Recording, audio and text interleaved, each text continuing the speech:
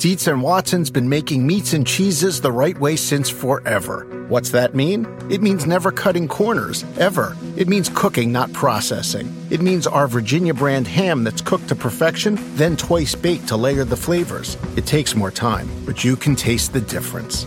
We come to work every day to do it the right way, even if it's the hard way. Because if it's not right for us, it's not right for you. Dietz and Watson, it's a family thing since 1939. For the ones who work hard to ensure their crew can always go the extra mile, and the ones who get in early so everyone can go home on time, there's Grainger, offering professional-grade supplies backed by product experts so you can quickly and easily find what you need. Plus, you can count on access to a committed team ready to go the extra mile for you. Call, click Grainger.com, or just stop by. Grainger, for the ones who get it done. Welcome on to what is a milestone episode. After this will be subscription for 4 days a week going forward, but luckily you have one more day. Right as the clock turns over to September 8th Pacific time, the founding memberships will no longer be available. That is our best deal, even better than just the podcast only tier. And you get Dunked On Total Access with that, which is our salary sheets, written chats, a private Discord for subscribers to actually get some high-level basketball talk, hopefully, which I'm told can be difficult to find on the internet. Daily dunks are links as well. So everything you need in one place, basically, to consume the NBA. That's what we're giving you with Dunked On Total Access. And most importantly, you get grandfathered in at that price forever going forward as long as you want it. And while I'm sure we'll get some people who come in the next day and are like, hey, can you give me the founding member rate? Even though it's switched over, we actually don't technologically have the ability to do that, because the only way to do that is to make that public again, and then other people would start signing up. So please, I implore you, if you want the best value and you want to be a part of this community, your best way to do it is with that founding membership. And you can also even get the athletic bundle as well, which is an unprecedented price for both Dunked On Total Access and the athletic. Let's get rolling here, though, with Houston Lakers Game 2. And we had this discussion at the start of game, or after Game 1, of how our conception of the series had changed. I will ask you again that same question after this 117-109 Lakers victory. To me, this felt a lot more like what I expected the series to be. And still need to give respect to the Rockets for Game 1, and that, that's kind of more of a best case or very good case scenario for the Rockets. But a couple of pieces of, I want to get into some big picture things too, but a couple of things to remember about this game. Yes, it ended up being an 8-point margin. The Rockets went completely crazy in that third quarter. They were hitting every shot. Also, the Lakers defense was pretty good in the rest of the game, very good in the first half, and terrible there, giving up open shots. Houston 9 of 13 from 3 on their way to 41 points. And remember that Anthony Davis, who scored 11 of the Lakers' first 13 points, missed a section of the game because he got jaw-jacked by Harden. Harden was accentuating contact on a foul and hit Davis in the face. He did end up playing 36 minutes, so it's not like Davis was out of the game. And so I think that this could have been worse for the Rockets, but so to me, that's why this was more in line. It was a not a convincing win, but a pretty comfortable one for the Lakers, and I think it could have gone more in their favor than it did. Yeah, it was, even with a struggle for Houston from 3 in the fourth. I think they had a 1 of 10 stretch there as the Lakers surged back out to the lead. They did shoot 42% on their 53 three-pointers. They actually got the 2-point percentage up in the second half. It had been in the 30s throughout most of that first half when they trailed 67-51 at halftime. Their offense had not been good. But I think there's a lot of things that reared their head here that I view as sustaining an advantage of the Lakers. And I think the place I would start there, and now let's keep in mind the Lakers also hit 44% from three, so only 12 out of 27. So that's a concern. But they're also spreading the floor a little bit more now with their small group. JaVale McGee only played 8 minutes. That's the only time they played with a center on the floor. So I'm of two minds about this, but mostly I'm feeling like the Lakers have shown some advantages that are going to persist. Number one of those was 23 of 28 shooting at the rim.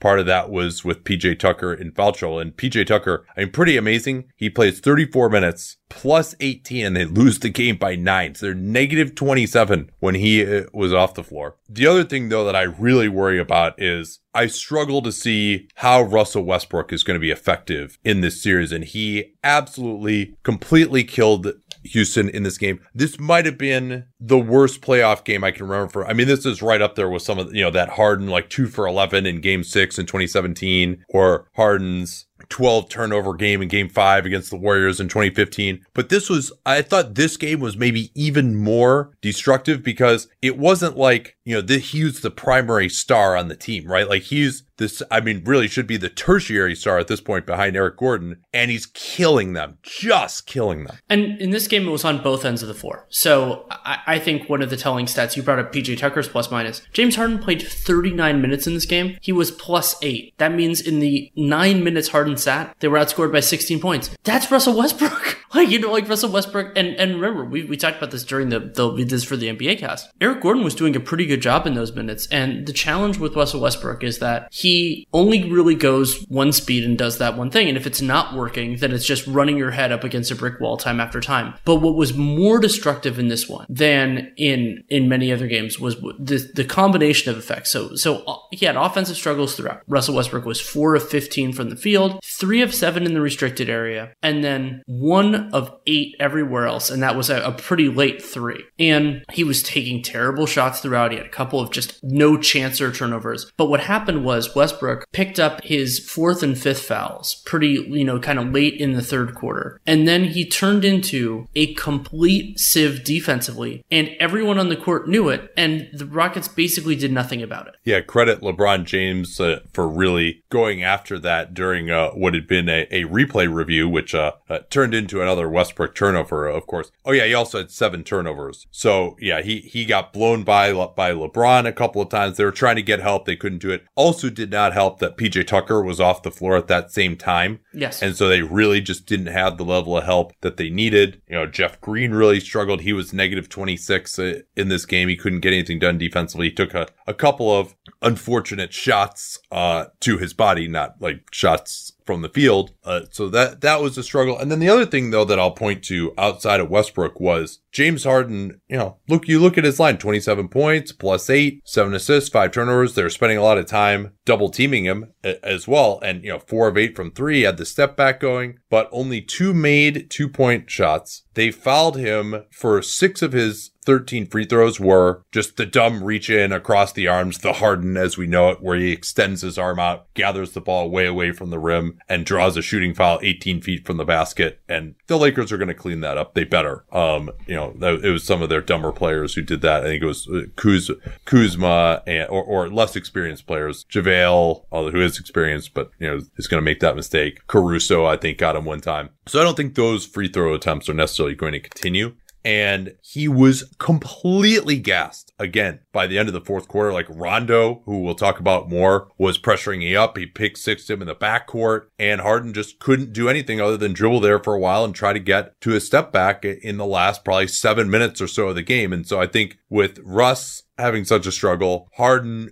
going to be exhausted by the end of the game. This is a pattern. We've seen this over the whole course of his career, the 24% from 3 in the fourth quarter, in the playoffs, in overtime over the last few years, like Kevin O'Connor cited, and particularly in these playoffs as well, offensively, just not being able to get it done at all at the end of games. So if it's close, you think the Lakers are probably going to run away with it. And for Houston to shoot 42% on 53 threes and still not even be in contention at the end of the game, that's concerning to me. Right. And also when you remember that, especially in the first 2 quarters, things shifted in the third. A lot of the good looks that Houston got from 3 were from kind of, I would use the term unforced errors. Like you brought up the ones on Harden, but there were also like Dion Waiters before he got injured with his pulled groin, just straight up leaving his guy for no good reason. And there was some helping without helping, and JaVale McGee not understanding what was going on and leaving Eric Gordon, I think that was, for a couple of threes. Like there were numerous situations like that. And so what's concerning there, the Rockets did generate good looks when their offense was humming and all that. But those sorts of things will happen inevitably, a couple of them over the course of the game. But when that's your best offense and that's like the thing that you're doing most reliably, it can be a real concern. And then the other kind of area of that, and you don't think this is all necessarily going to continue, but the Lakers role players who were such a source of failure in game 1, they were a lot better at certain points, like Markieff Morris hitting 4 3-pointers in the first quarter.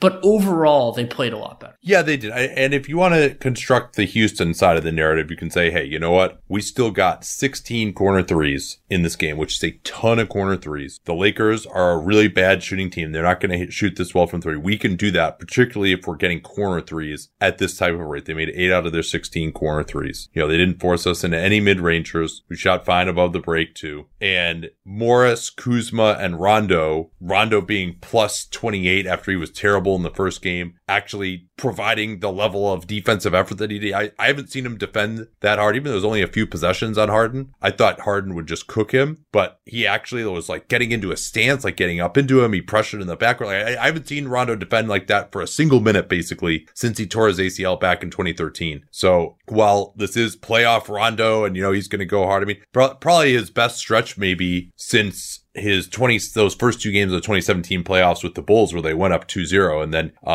he missed the rest of that series. He had some okay games in the playoffs for the Pels the next year, but was terrible defensively. So are you going to go on the fact that it's playoff Rondo again and he's back? He also had 5 steals. He was really good in the passing lanes. Or are you going to say, no, we're going to take advantage of him the way it basically has been, you know, for most of his career since 2013. Kuzma going 6 of 7. You know, he's really struggled. You can continue to go at Kuzma whenever he's in. Markieff hitting 4 threes in the first quarter. Like, that's something that's not going to happen again. And looks like you could even argue that Rondo and Morris now being their most effective bench guys might even be a good thing for Houston because those guys are going to regress. I mean, I think that if you're trying to construct the narrative for Houston, that's how you do it, I think. Right. And I think one of the counters going the other way is that LeBron James and Anthony Davis were a lot more activated in this game. I thought that LeBron looked far more assertive defensively and also had some real bright moments offensively. He was 1 assist away from a good game, 28 points, 11 rebounds, 9 assists, 4 steals, 2 blocks, 7 turnovers, notable, plus 15 in 39 minutes. The other thing you can say if you're Houston is we gave up 11 steals. We had a ton of bad turnovers. They completely killed us on the fast break, and that's not going to happen again. Maybe that's the other thing you can point to. Sure. Yeah, and I mean, there are absolutely reasons to believe this could be a long series. I even think there's a chance that Houston could win it. But it felt to me, even kind of to an extent as it was occurring, that game 1, I was wrong on kind of how I thought my theory of the case was that Houston didn't have as many avenues as they do. It's still, you know, you could see the advantages for the Lakers. And for Anthony Davis, early on, it was the jump shot. He had a couple of those going, and he ended up becoming a little too thirsty with the jumper, but he was exceedingly efficient inside the paint. 6 of 7 in the restricted area, 3 of 4 from floater range. So that is a combined 9 for 11. And he got to the line 6 times, only made 3 of those 6, which was a little bit weird. There have been a few times in the past. And also there were times where I didn't think Davis was the most impactful defensively, but there were times where he was a real deterrent. He was getting out there well. And I thought the Lakers, especially in that first half, they defended so well. Yeah, absolutely. LeBron really intimidated a bunch of shots. He had another absolutely merciless block on Russell Westbrook, and then 2 crazy dunks, like one head at the rim. 35-year-old LeBron James head at the rim, hand above the square for an alley-oop from Caruso, and then the double pump dunk that he had on the drive past Westbrook was a ridiculous one as well. So yeah, he really asserted himself in the paint. And on 2-pointers, LeBron was 9 out of 13, which is fantastic, obviously. And Davis, I mean, he was really reliant on that contested long two. He hit that pretty well. I thought he got a little better looks against PJ Tucker. One interesting development, which I don't recall as much from the Rockets in game 1, was that PJ Tucker was not switching off of Anthony Davis. Like, they kept PJ Tucker on him. I think what you probably want to start doing, if you can, is try to get Harden's man involved with AD if you're the Lakers, and now see, oh yeah, is James Harden going to get through the screen, really? And if you don't switch, now you're just going to, whoever the ball handler is going to get a layup. So I would say try to get Harden switched on to LeBron, and then run the pick and roll with Tucker. So that might be a little adjustment that the Lakers can make. Not that they had trouble scoring in this game. Well, and that's where I wanted to go with this. I mean, so in game 1, the Lakers had an 82 offensive rating in the half court. That jumped to 110.3 in this one. And actually, the Lakers missed some. They actually were less efficient in transition. But I think this is another one of those crazy stats. The Lakers had a transition play, this is cleaning the glass, on 43.8% of their live rebounds. That's not steals. steals. That's not, anything else. That's an incredible number. They also ran off makes a couple times. So it was that beautiful pass from Markieff Morris. That was really surprising. And they got an easy, dunk, I believe it was a dunk off of that. And so the Lakers were kind of seeing, they're pushing some of those advantages a little bit more. And worth noting though, a lot of the Rockets support players had very good games. I thought that Eric Gordon, found his stride from 3, 6 of 12. Robert Covington had some really good offensive moments, also had a beautiful, just great block at one point as well. We talked about PJ Tucker's night as well. So that's the other part of it is yes, you can make an argument that the Rockets the Rockets support players, if we're using that term, so non-stars are really good players and they played very well. It's not like it's one side was great, the other side was terrible. And so if you equalize it gets there, it's no, both sides played pretty well. And so that makes it harder for the Rockets to boost their levels. Yeah. Now, again, the Rockets can say, hey, when we had Harden on the floor, if we're winning those minutes, these games are going to be competitive. And, Tucker was plus 18 and Covington was plus 5. I thought one thing that really killed them was when they were down by close to 20 points in the first and Tucker got his third foul, that they took him out. I think when you're down like that, you got to just leave the guy in, or even Danny, how about you just bring him back in with 3 minutes left in the half or something? Right. I think there's this feeling of okay, this guy's got 4 going into halftime and he has 4, but Tucker finished with 4 fouls. He didn't get his 4th until pretty late in the 4th quarter. So, what else stuck out to you about this one here? Jeff Green took a hit at the end of that was at halftime and right before halftime, and he didn't look quite right physically after that, and that's a big problem for the Rockets because they just don't really have another guy like that. He's their best screen setter and not the best defensive player, but a capable part of the rotation. That might have been part of the reason why we saw Ben McLemore briefly, but also that was Austin Rivers couldn't hit anything. He was in only for 7 minutes but missed a couple of clean looks, and that was also one of the times when the Rockets got absolutely waxed in non-Harden minutes. So Rivers didn't get much time. I thought Daniel House looked pretty good, had a couple of impressive finishes, that might have been dunks in another time, but acrobatic, very under control. Like the one on LeBron in particular was a real standout. And then although on House, I don't think he can guard LeBron. No, he can't. And that's a big problem for them. Is that was my whole thing with the series. Is there aren't that many Rockets that can guard LeBron and AD, and I don't think that number has gone up. It's just that PJ Tucker's been amazing. And Eric Gordon's done a good job on LeBron, I think. That's true. Yeah. But I think the Lakers did a better job getting other players onto him, and especially those Westbrook things. And then another positive for the Lakers, even though yes, Rondo was good in his 29 minutes, Caruso playing 26. I think Caruso should play over Rondo when there's a choice between the two. But I thought he did better. They had a lot of time with both those guys together out there. True. And Caruso and LeBron even, they had all 3 of those guys out there at times. And Caruso, he functions so much better as a primarily off-ball player because he's just not that dynamic with the ball in his hands. And so playing him with Rondo, playing him with LeBron, sometimes with both those guys, if you can make it work defensively, that can be there. I, like you, see the challenges of this is sort of the series version of when a shaky player gets hot early and then eventually they just take too many shots. I could see Vogel doing that with Rondo, especially because if the coaching staff is comfortable with him, thinks, his injuries and everything else, that was why he was shaky in game 1. And it could be the same with Markieff Morris. If those guys play a little bit more, it could be a real challenge. But I thought Danny Green and KCP were overall, I think they were better than game 1, not dramatically better. But if AD, they hit shots though. Green was 3 of 5, Caldwell Pope was 1 of 2, and that just opened up. There were times when, particularly again, when Tucker was off the floor, when it just looked like there was so much space in there for the Lakers, which obviously had been lacking in game 1. Right. I think that's a really good point. So I think this series is still in the Lakers' favor. I think it'll be longer than I predicted, and Houston has ways to win games. They have confidence in plenty of reasons for that. But yeah, I think this was a reminder of, the Lakers are the better team in this series. Yeah, and Rondo, we've been so critical of him, and part of why I always have been was he used to be this great defender, and he just has decided not to. And, I think if I were Houston, I would try to get him closer to the basket, particularly if he's on Harden. I thought they get pretty good stuff out of those Harden post-ups, which oddly, it seems like they only go to it when there's a big, strong guy on Harden. Why don't they go to that when there's a smaller guy like Rondo? Because Rondo, he was getting into Harden out on the floor, but let's see whether he actually wants to be physical in the post or not if they go back to that matchup.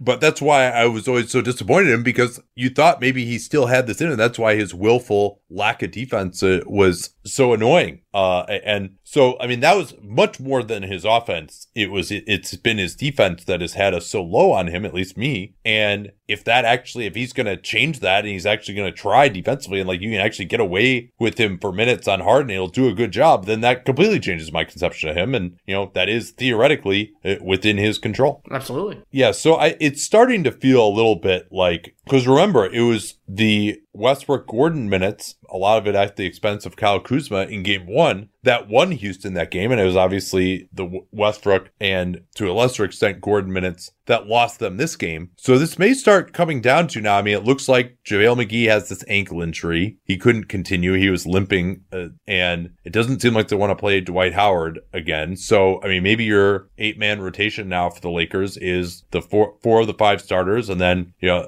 either Morris, Kuzma, Rondo, or Caruso. And we'll see. I mean, I could see them starting Markieff Morris in the next game, given the way he shot it, but I didn't think he added a ton else in this game besides just making open 3-pointers in the first quarter. So that could be a concern, but and Morris is certainly someone that I think if he gets pushed into the starting lineup and he's matched up with Harden, that's someone that they're going to try and go after a little bit as well. So, and then for Houston, Jeff Green really struggled. McLemore and Rivers, they've kind of, struggled to get good minutes from them in the playoffs. House is going to come in and he'll be fine. But the battle of those benches, I think, is something that could come very close to deciding this series in the end. But it does start to feel a little bit more like, I mean, I guess this is what I would say, Danny, and you've kind of felt this too. The zeitgeist seemed like, all right, Lakers restored order. Houston looked like shit. They made a bunch of threes. But the more I think about it, there are some unsustainable things. Yeah, I think Houston played for the Lakers. I think Houston played better than that. I think that's doing them short shrift. But I think part of that is there was an over adjustment after game 1. I think so it's you kind of, if you go too far one way, then you kind of end up going too far the other way, just because then that tries to get things to the actual natural equilibrium. Well, and the Lakers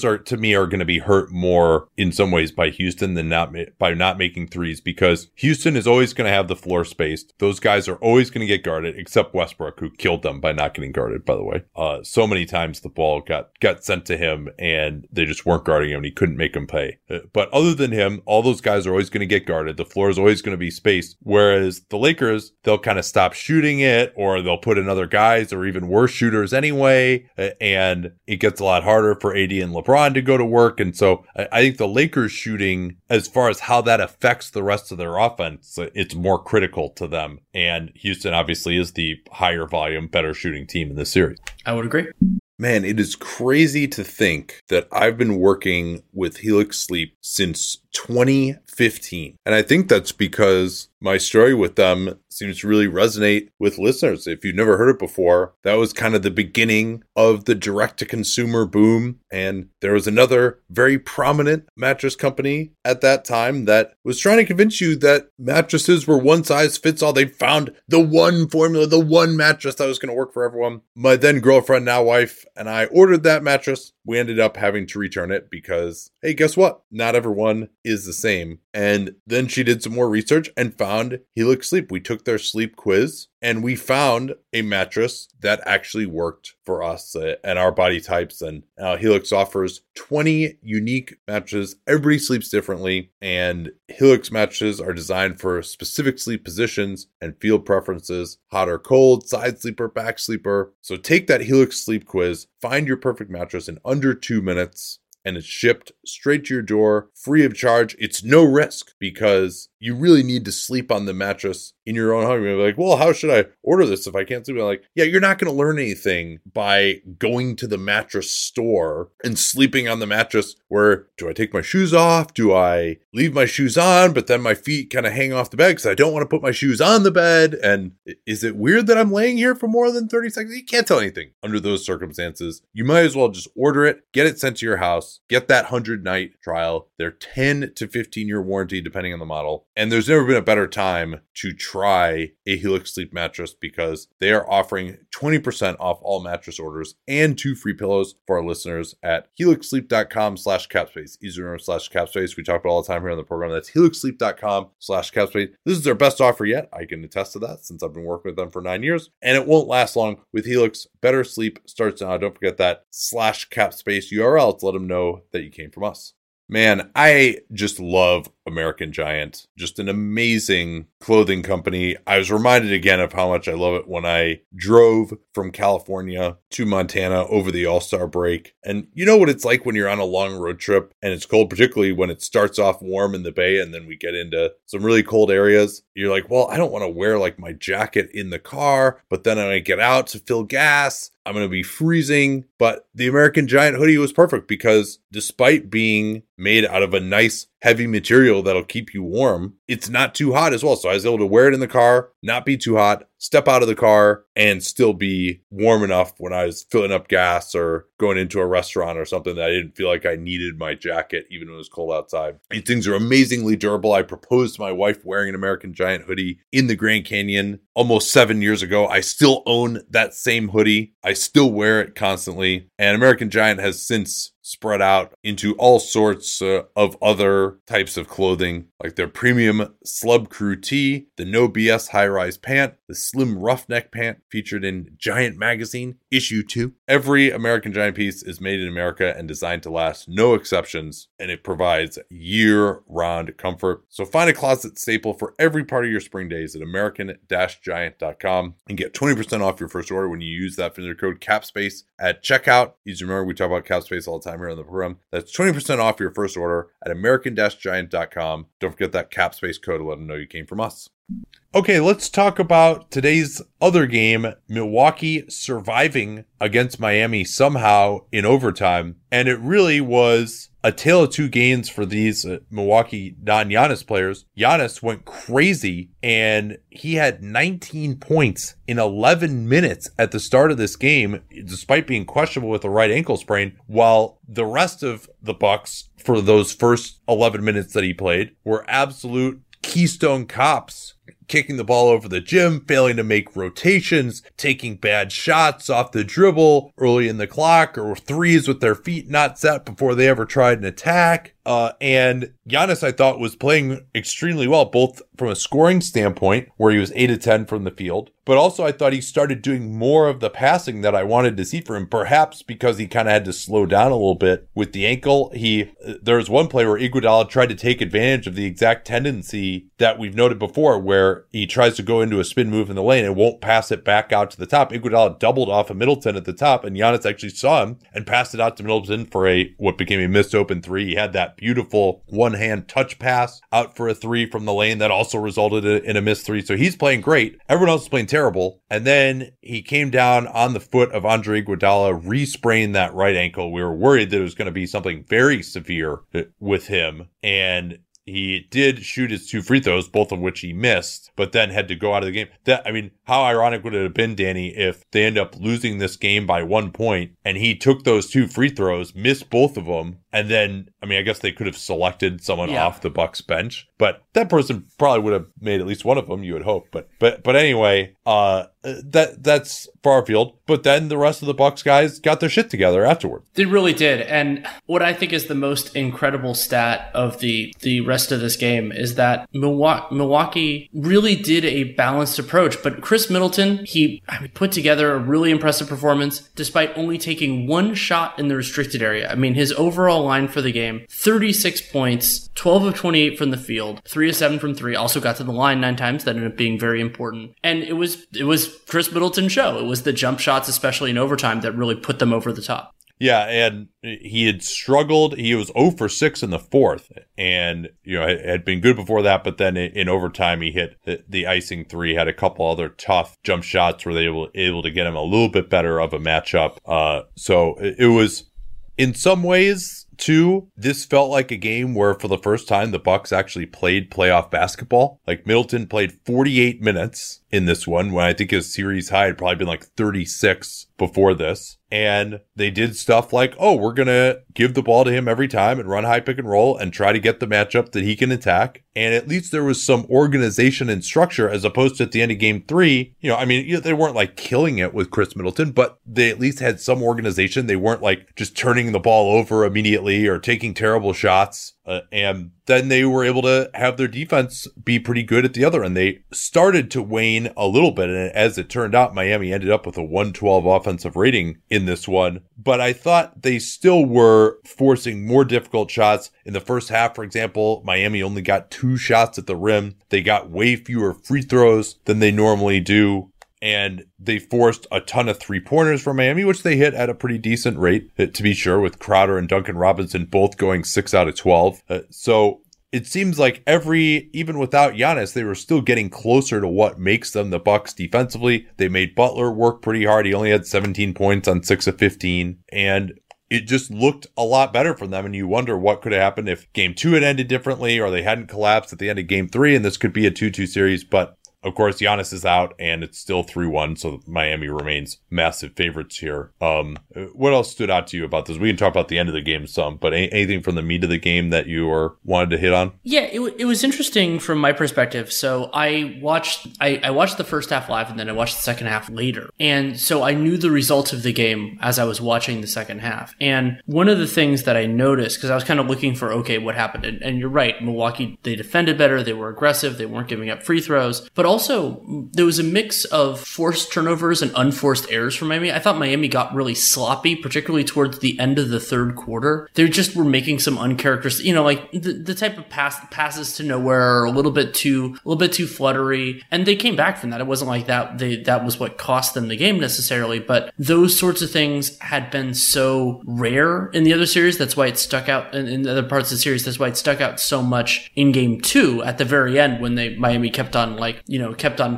stepping on a rake with the Jimmy Butler stuff and everything else. And so I noticed that. I thought that yet again, I've been harping on this in this series, but the Kendrick Nunn minutes, I'm still skeptical there. And it was good to see Kelly Olynyk on the floor again. I thought that made a difference. They didn't have to go to Myers Leonard. Derek Jones Jr. really didn't play either. He had a very brief little cameo. So Miami went back to their better guys, but it never really flowed right to me. Yeah, and particularly in the second, once Giannis went out, I think that they could have played better during that period. And the Bucks put up a pretty good offensive game despite only shooting 31% from the field. They got to the rim a ton, and they made, this is just buckets, not even free throws. They made 26 buckets in the paint. And then Middleton, a lot of these mid-rangers, 8 out of 15, those were his doing. He's one of the best mid-range shooters in the NBA. And obviously the Bucks' three-point shooting is still a little dicey. So it did seem like the Bucks actually, to me, played better. Goran Dragic fell back to earth. He was only 1 of 9 from 3.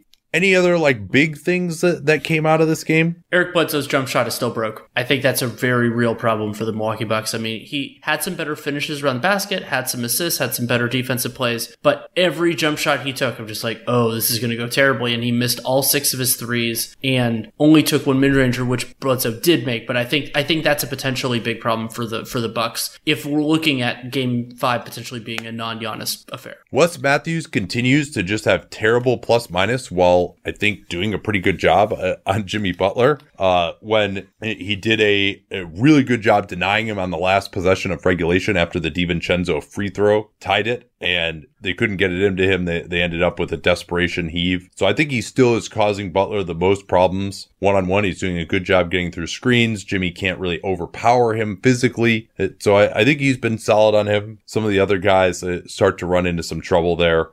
But the Hero DiVincenzo matchup is just a hilarious one of two just young guys, very confident, very aggressive. There was one play where Hero beat DiVincenzo on a one-on-one move. DiVincenzo beat Hero on a one-on-one move. You knew Hero was just going to come right back at him. That was in the second quarter. So I'm enjoying seeing those young, hard-nosed guys compete with each other. Those sneaky athletic guys. Oh, Lord. The end of the game was remarkable in a number of ways. Dragic misses a floater with the Heat down to 106-104. Bam gets the offensive rebound. He was awesome in this game. It's funny, we haven't talked about him that much in this series, but he led the Heat with 26 points. He's hitting just enough shots from the elbow. He's obviously running their elbow game. He had 8 assists in this one, but he gets the offensive rebound, kicks it out. They throw it into the post to him, and then without a play being called, and it was very Warriors-like, Dragic just goes and screens Hero to the ball. That's just a very difficult set to deal with when the ball's in the post because they have such a good passing angle back out. Hero hits the go-ahead three-pointer as the Bucks again don't switch a guard-guard action, which they'd started doing, but those two guys didn't communicate. They give up the open three. And Middleton misses a layup. Butler misses a try to draw the foul piece of crap from the free throw line. And Bucks call timeout with 22 seconds left. They could have pushed it up, which was really a surprise to me. Now, maybe Middleton was just tired. He was and needed a little bit of a break to kind of gather himself. But so they call timeout. They almost turn the ball over on the inbound. Butler almost gets a steal, but he ends up in the backcourt. DiVincenzo has a 5-on-4, and he just like basically hands it off to Chris Middleton like a bun in the oven and says, "Here you go, man. Let's just run the play." And they end up having to call timeout when Middleton just gets double teamed on the wing. They try Middleton again. Next time, he's about to shoot the jumper over Crowder. Butler comes off the strong side corner. DiVincenzo gets it, has to drive it on Butler, and then Dragic picked up a blocking foul. You would question, Danny, I would assume, why Dragic was out there in a defense-only possession? I would. I think that... Why wouldn't that be Andre Iguodala? I have no idea. Or Derek Jones Jr.? No, granted, Iguodala was on the floor, I believe. Okay. But here, I mean, I would go with Hero over Dragic, too. Yeah, I'm trying to think of who they took out there. Let me look at that. I didn't remember seeing Iguodala out there, but if I had that wrong, I apologize. So I think so. Iguodala was not in before the timeout. Iguodala came in at the timeout. Okay, yeah. So it was Iguodala, Bam, Butler, Crowder, and then the question would have been who is the last guy. And Derek Jones had played 0 minutes. Yeah, I mean, to me, I'd probably rather have. I'd rather have a frosty Derek Jones Jr. than Dragic out there. Well, and I think too, you don't see teams do this very much, but especially with the amount of space that they have there, like tell these guys, hey, you might come in as a defensive replacement, like start getting warmed up, like do a bunch of defensive slides, like be ready to come out there. But anyway, Dragic tried to take the charge, couldn't do it. What did you think of the call? Oh, it was a good call. It was clearly a blocking foul. He wasn't even. He wasn't set. Like I thought it was actually somewhat close, but not close enough to call it the other way. Yeah, I mean, if it would be anything, it'd be a no call because whether he was set or not, he certainly wasn't in his path. So and he tried to fall down and take the charge, and the whistle blew. I think he actually was in pretty good position with DiVincenzo behind the backboard to just play better defense. I also thought like maybe someone other than on the last play of the game with 1 second left, maybe someone other than Dragic could be the guy to come over there. And I don't know, I can't remember where Adebayo was on this play. He was probably guarding Brook Lopez out in left field, but he really has not been effective at all as a help defender. And I thought one thing they could consider doing, particularly if Giannis is able to play again, is put Bam on Giannis and put Andre Iguodala on Brook Lopez. And if they start posting up Brook Lopez, then you could double team him. It's a lot easier to double team him than Giannis because Brook Lopez can't pass at all. So, and it's kind of also just taking the Bucks out of what they want to do. So but we'll see. I mean, Giannis, what do you think his chances are actually playing in Game 5? I don't think it should be this high, but 30%. With this being a second injury of this, and someone, a commenter brought up the Kawhi Leonard situation from 2017. Remember, he hurts it in Game 5. They somehow pull out that game against the Rockets. They win Game 6. And then Game 1, he comes back, but then re-injures it a couple of times, the last of which was on the Pachulia thing, and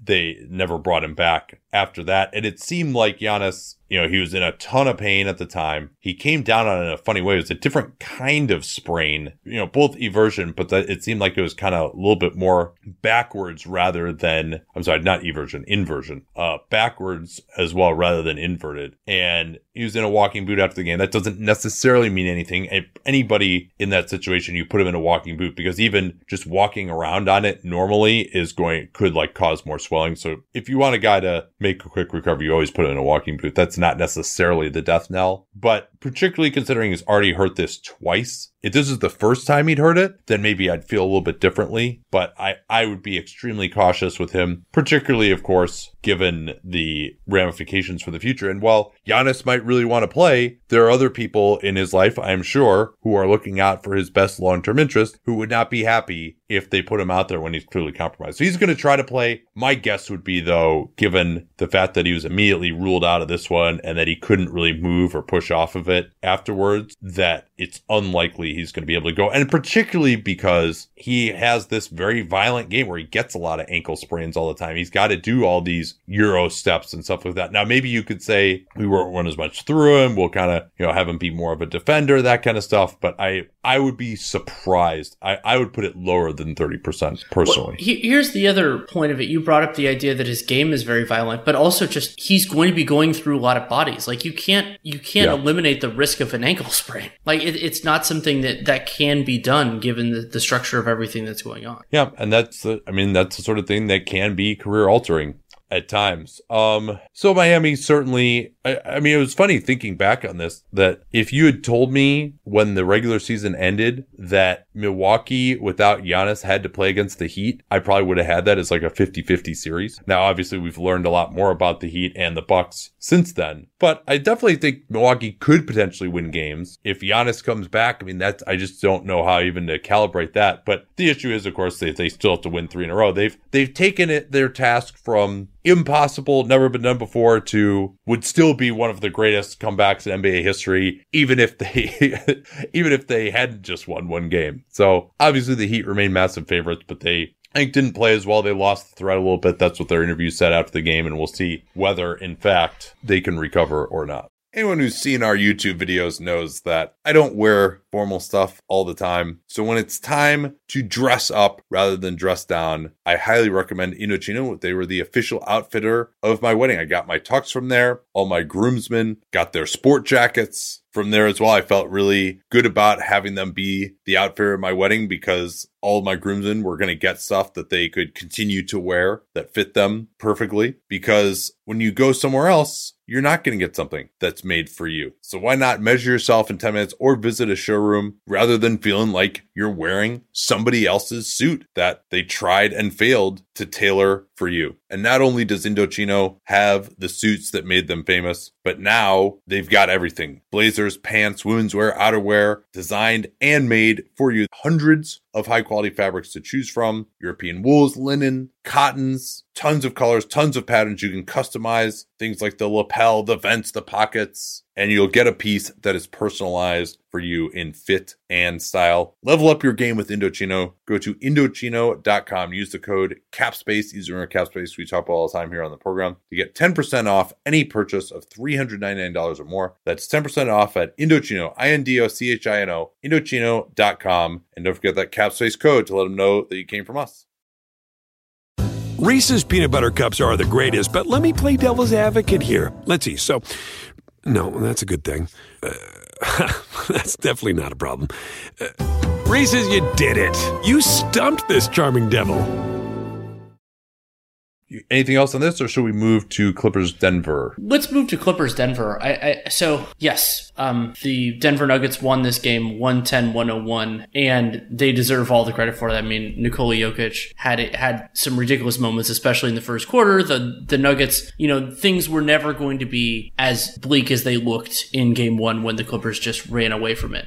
But I don't know. I kind of thought that they might have some more moments like that, but and they still might. But I thought that. So the way that I saw this game, and I'm interested to see, we haven't really talked about it that much, if you felt differently, was they had this basically perfect storm first quarter. I mean, Jokic was incredible. Jamal Murray hit a bunch of shots. The Nuggets scored 44 points in that first quarter. Did it against, the Clippers starters, did it against the backups. Kawhi played the whole quarter, but I think like that. And it was like, great. They did really well. And then for me, after that, it kind of went more in the realm of what I expected moving forward. So it was like, they won this game, and they deservingly did it, and they had that dominant first quarter. They staked a 19-point lead that they never relinquished. But I don't know that it made me think about the series fundamentally differently. Well, what about the fact, and I mean, I'm not all of a sudden picking this to be a long series necessarily, but what about the fact that they continued to defend, and, the Clippers had 25 points in the first quarter and then averaged basically 25 points the rest of the way. This is a struggle of an offensive performance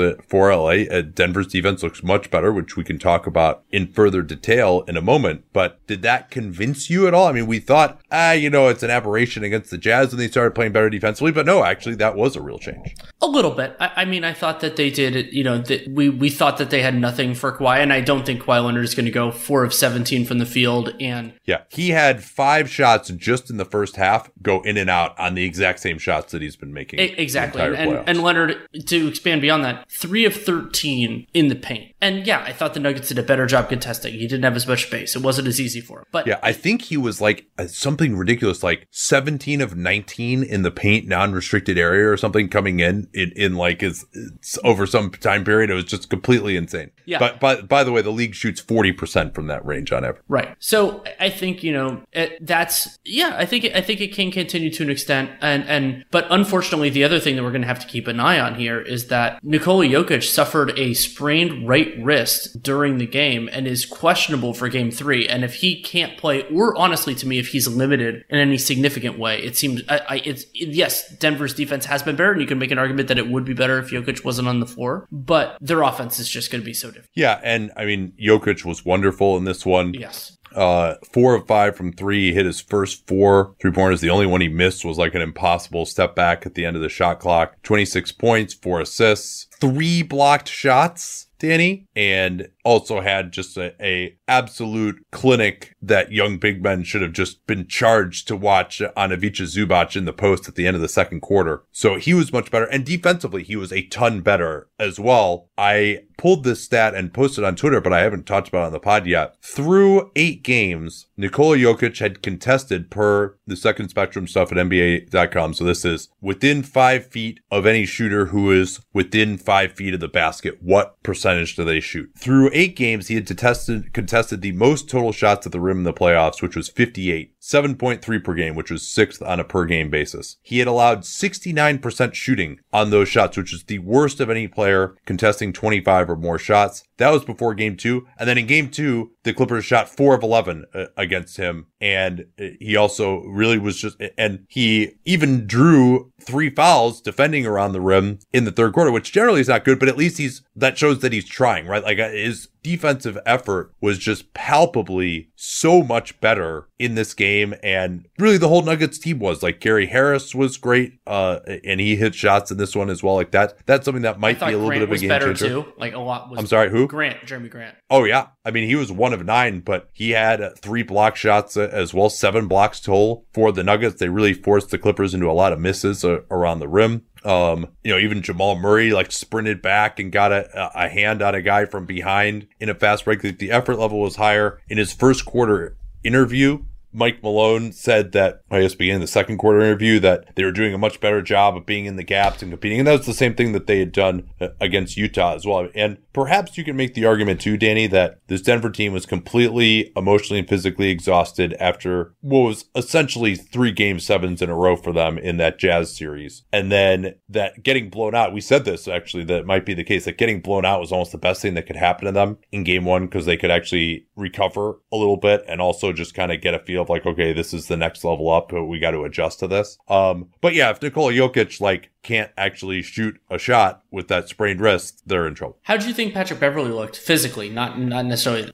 I think he was a little bit better, but still needs more time. Yeah, he had one nice layup on a drive along the baseline, but was not particularly aggressive offensively in his 15 minutes. He also had 5 fouls and got thrown out of the game late. Yeah, he was so pissed. So, and the Clippers, I mean, you mentioned Kawhi's crazy shooting struggles. The Clippers overall were 9 of 32 from 3, and Denver was on fire most of the game, and they finished 15 out of 40. That's a lot of threes for them to take. And, Gary Harris, with his shooting struggles, going 4 of 7, that's a concern. Although Murray started 6 out of 7 for 14 points. He waned a little bit in the second, but I thought that he looked much better physically, and maybe, again, exhaustion or that thigh contusion that he got from Joe Ingles in game 7 or something. I mean, he just was able to create more separation, including like a 6 step back on Kawhi. It's put him up 10 with under 3 minutes to go and ice the game. Got a lot of juice there. So you could say maybe he's going to play better. They definitely have no answer for Jokic if he's healthy whatsoever. Like, he's cooked Zubats in the post. Harrell has no chance. It's basically whenever they post him up, it's an instant double team. So you start to see how Denver can be competitive. I mean, they're still not going to have answers for Kawhi. And, I think the Clippers are still going to win this series relatively easily in 5 or 6. So glad I didn't pick the sweep, by the way.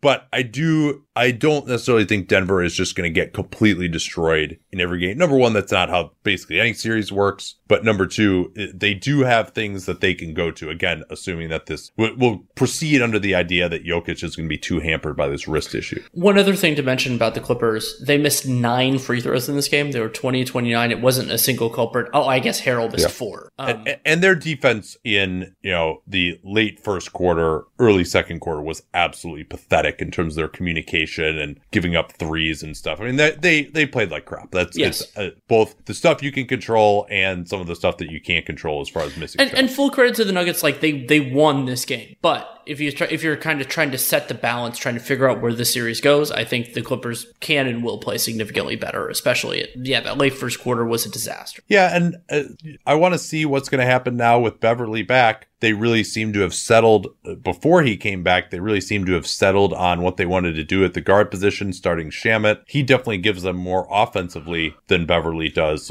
with that starting group. That group looked really, really good against the Mavs. Now, with him being back, how much Reggie Jackson are you going to play? Shamet, it's really hard to fit Shamet in when he's not with the starters, because with him and Lou Williams and potentially Reggie Jackson, 2 of those 3 guys, it's really hard to exist defensively. Fortunately, the Nuggets second unit doesn't have like a ton of guys who are going to kill them, but the Nuggets second unit did really hurt them in this game. I thought they got back in it in the second half when the bench was on the floor, but that group really pushed that lead out at the end of the first quarter for Denver, and Monte Morris outplayed any of the small guards for the Clippers, I thought. So do you have any thoughts on like how that rotation should settle out, assuming that Beverly is starting? I mean, what they could do is give Beverly give him a somewhat quick hook and let Shamet play at least with Kawhi. I think that could be potentially in some of those lineups. But yeah, it is a very real challenge. I mean, and you run into this sometimes with players who are better fits with certain other players, and you just can't really square it up. But yeah, Beverly is a superior talent to Shamet when he's healthy. So like, it is a real challenge. Well, and yeah, I like your idea of getting Beverly out early, and we'll see how many minutes he can even play between fouls and coming back from the injury. It may not be that much, but yeah, I think maybe bringing him back in and playing him with Lou Williams on the second unit, and maybe just no Reggie Jackson at all. Yeah, I would say that for sure. And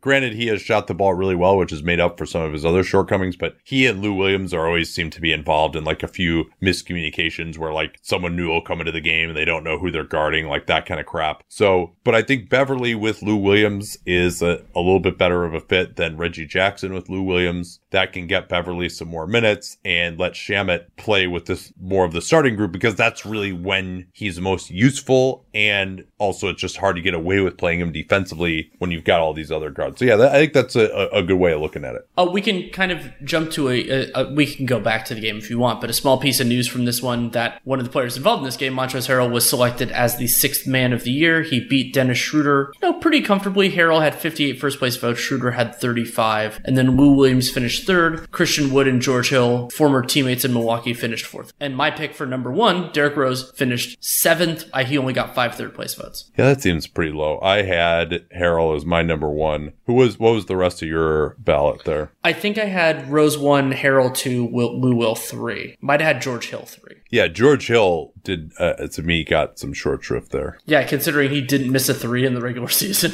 Yeah, I had Harrell 1, George Hill 2, Maxi Kleber 3. But obviously difficult. My memory wasn't perfect. Derrick Rose 1, Montrezl Harrell 2, Christian Wood 3. But I had George Hill 4th. I do have a few other notes on this game, though. Again, I was reminded of how brilliant Rudy Gobert was in the last series on Jokic.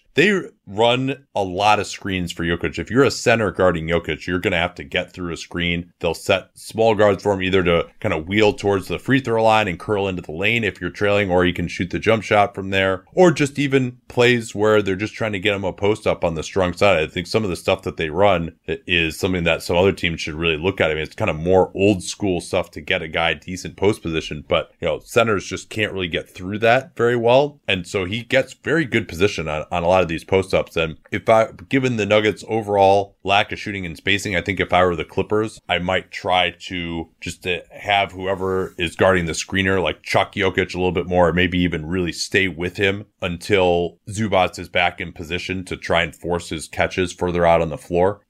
And Harrell has absolutely no chance against Jokic. The Clippers, when they went to their closing group, it was actually JaMychal Green at center with Morris, George, Leonard, and then at guard, usually Lou Williams. And they went to switching everything there. That lineup, I mean, it's going to be impossible to guard, obviously, for the Nuggets with Jokic out there. But you wonder how well that's going to defend. But, I mean, if they're double teaming anyway, you might as well, this is a thing we've said a lot of times, like you might as well just go smaller and quicker and see how that goes. Would they go Marcus Morris at center and go even smaller and try like Kawhi on Jokic? There's a couple of possessions where Kawhi was on Jokic, I think just in situations where they expected a pick and roll switch to occur. I wondered with the additional effort of whether Jokic watched Draymond Green's segment about how bad he was defensively. And the guy does have like a 7'3" wingspan and 9'3" standing rich and like a big body too, like that fat guy defense I always talk about. Like the Marc Gasol building blocks. Yeah. He doesn't have that level of intelligence. He's not as big as Gasol either. Gasol is just absolutely massive. And I don't think he has the intensity or the quickness of Gasol, but just the idea of, hey, you're a big fat guy here, relatively, even with it being skinny Jokic now. If you just make contact with your chest on a guy and show your hands, a lot of times you're not going to get called for the foul, and it's pretty still tough to finish on you. And so this again,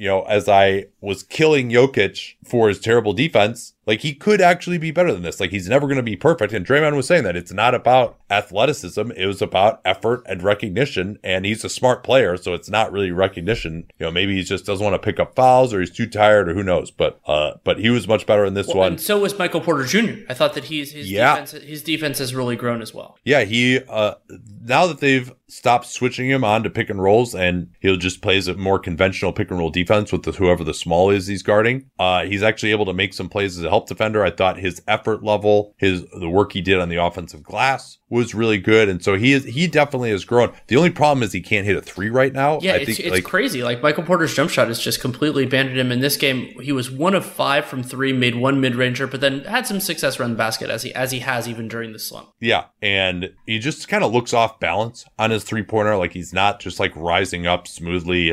He's not really, landing in a straight line. And it's weird because he has such a clean shot normally that it does look and feel different. Yeah, so there was a stretch. Do you know when the Jokic sprained wrist is purported to have occurred? I do not. Yeah, I didn't see that in the course of the game. I mean, I was rewatching it, so sometimes I'm skipping all of like the little segments when the ball's not actually in play. So sometimes I'll miss that stuff. But I mean, he certainly finished the game just fine, unless it happened at the very, very end. They didn't. I thought that when the Clippers got back into it in the third, they're not posting up Jokic when they really struggled to score. He only had 2 points in that period, as did Murray. Was a problem that because they really, I mean, it's an instant double team every time he gets the ball in the post, or he's cooking Zubac.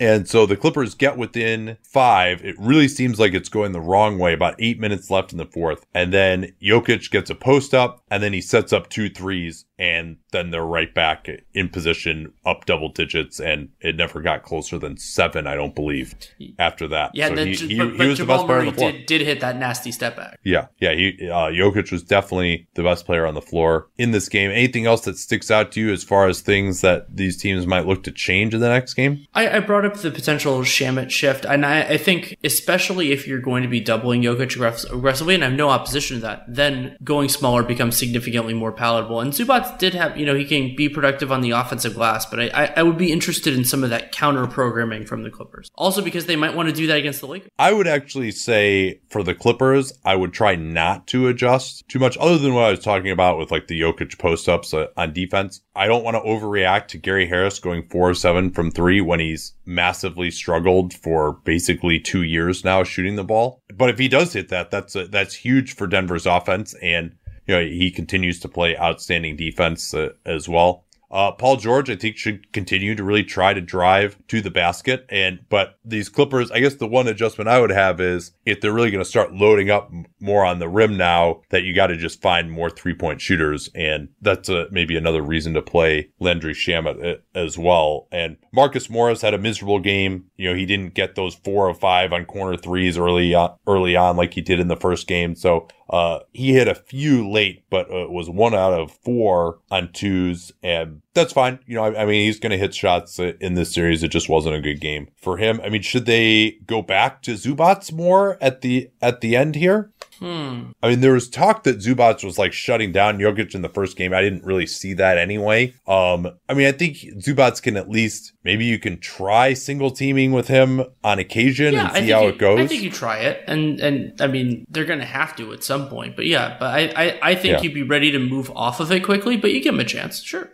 Well, and you got to give Jokic different looks too, because he's too smart and too good of a passer. They got to vary up their double teams also. But, if Kawhi Leonard, he's not going to go 4 out of 17 in the next game, and I like the Clippers' chances his first bad game of the playoffs. And as I said, he did have 8 assists.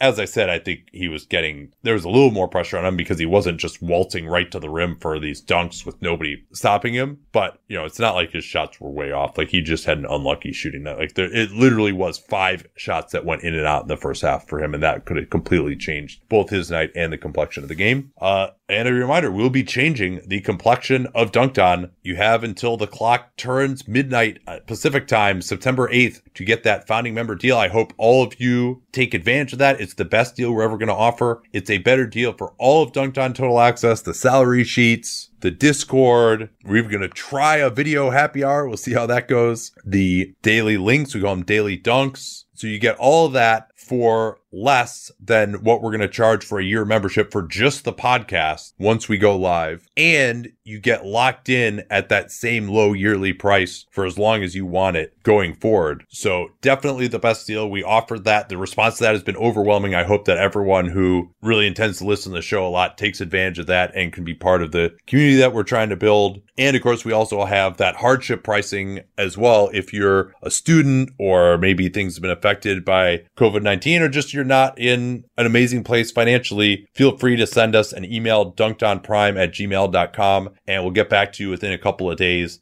and hook you up with that special pricing, which is substantially less expensive than even the founding membership. But we don't want anyone to be in a situation where they're not able to continue to enjoy the show because of financials. And I think that will do it, Danny. We'll talk to you tomorrow night on Dunked On Prime. Hope that you will join us there. Link to that is in the show notes. Till then.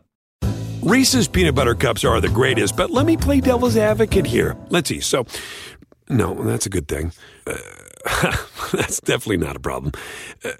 Reese's, you did it. You stumped this charming devil.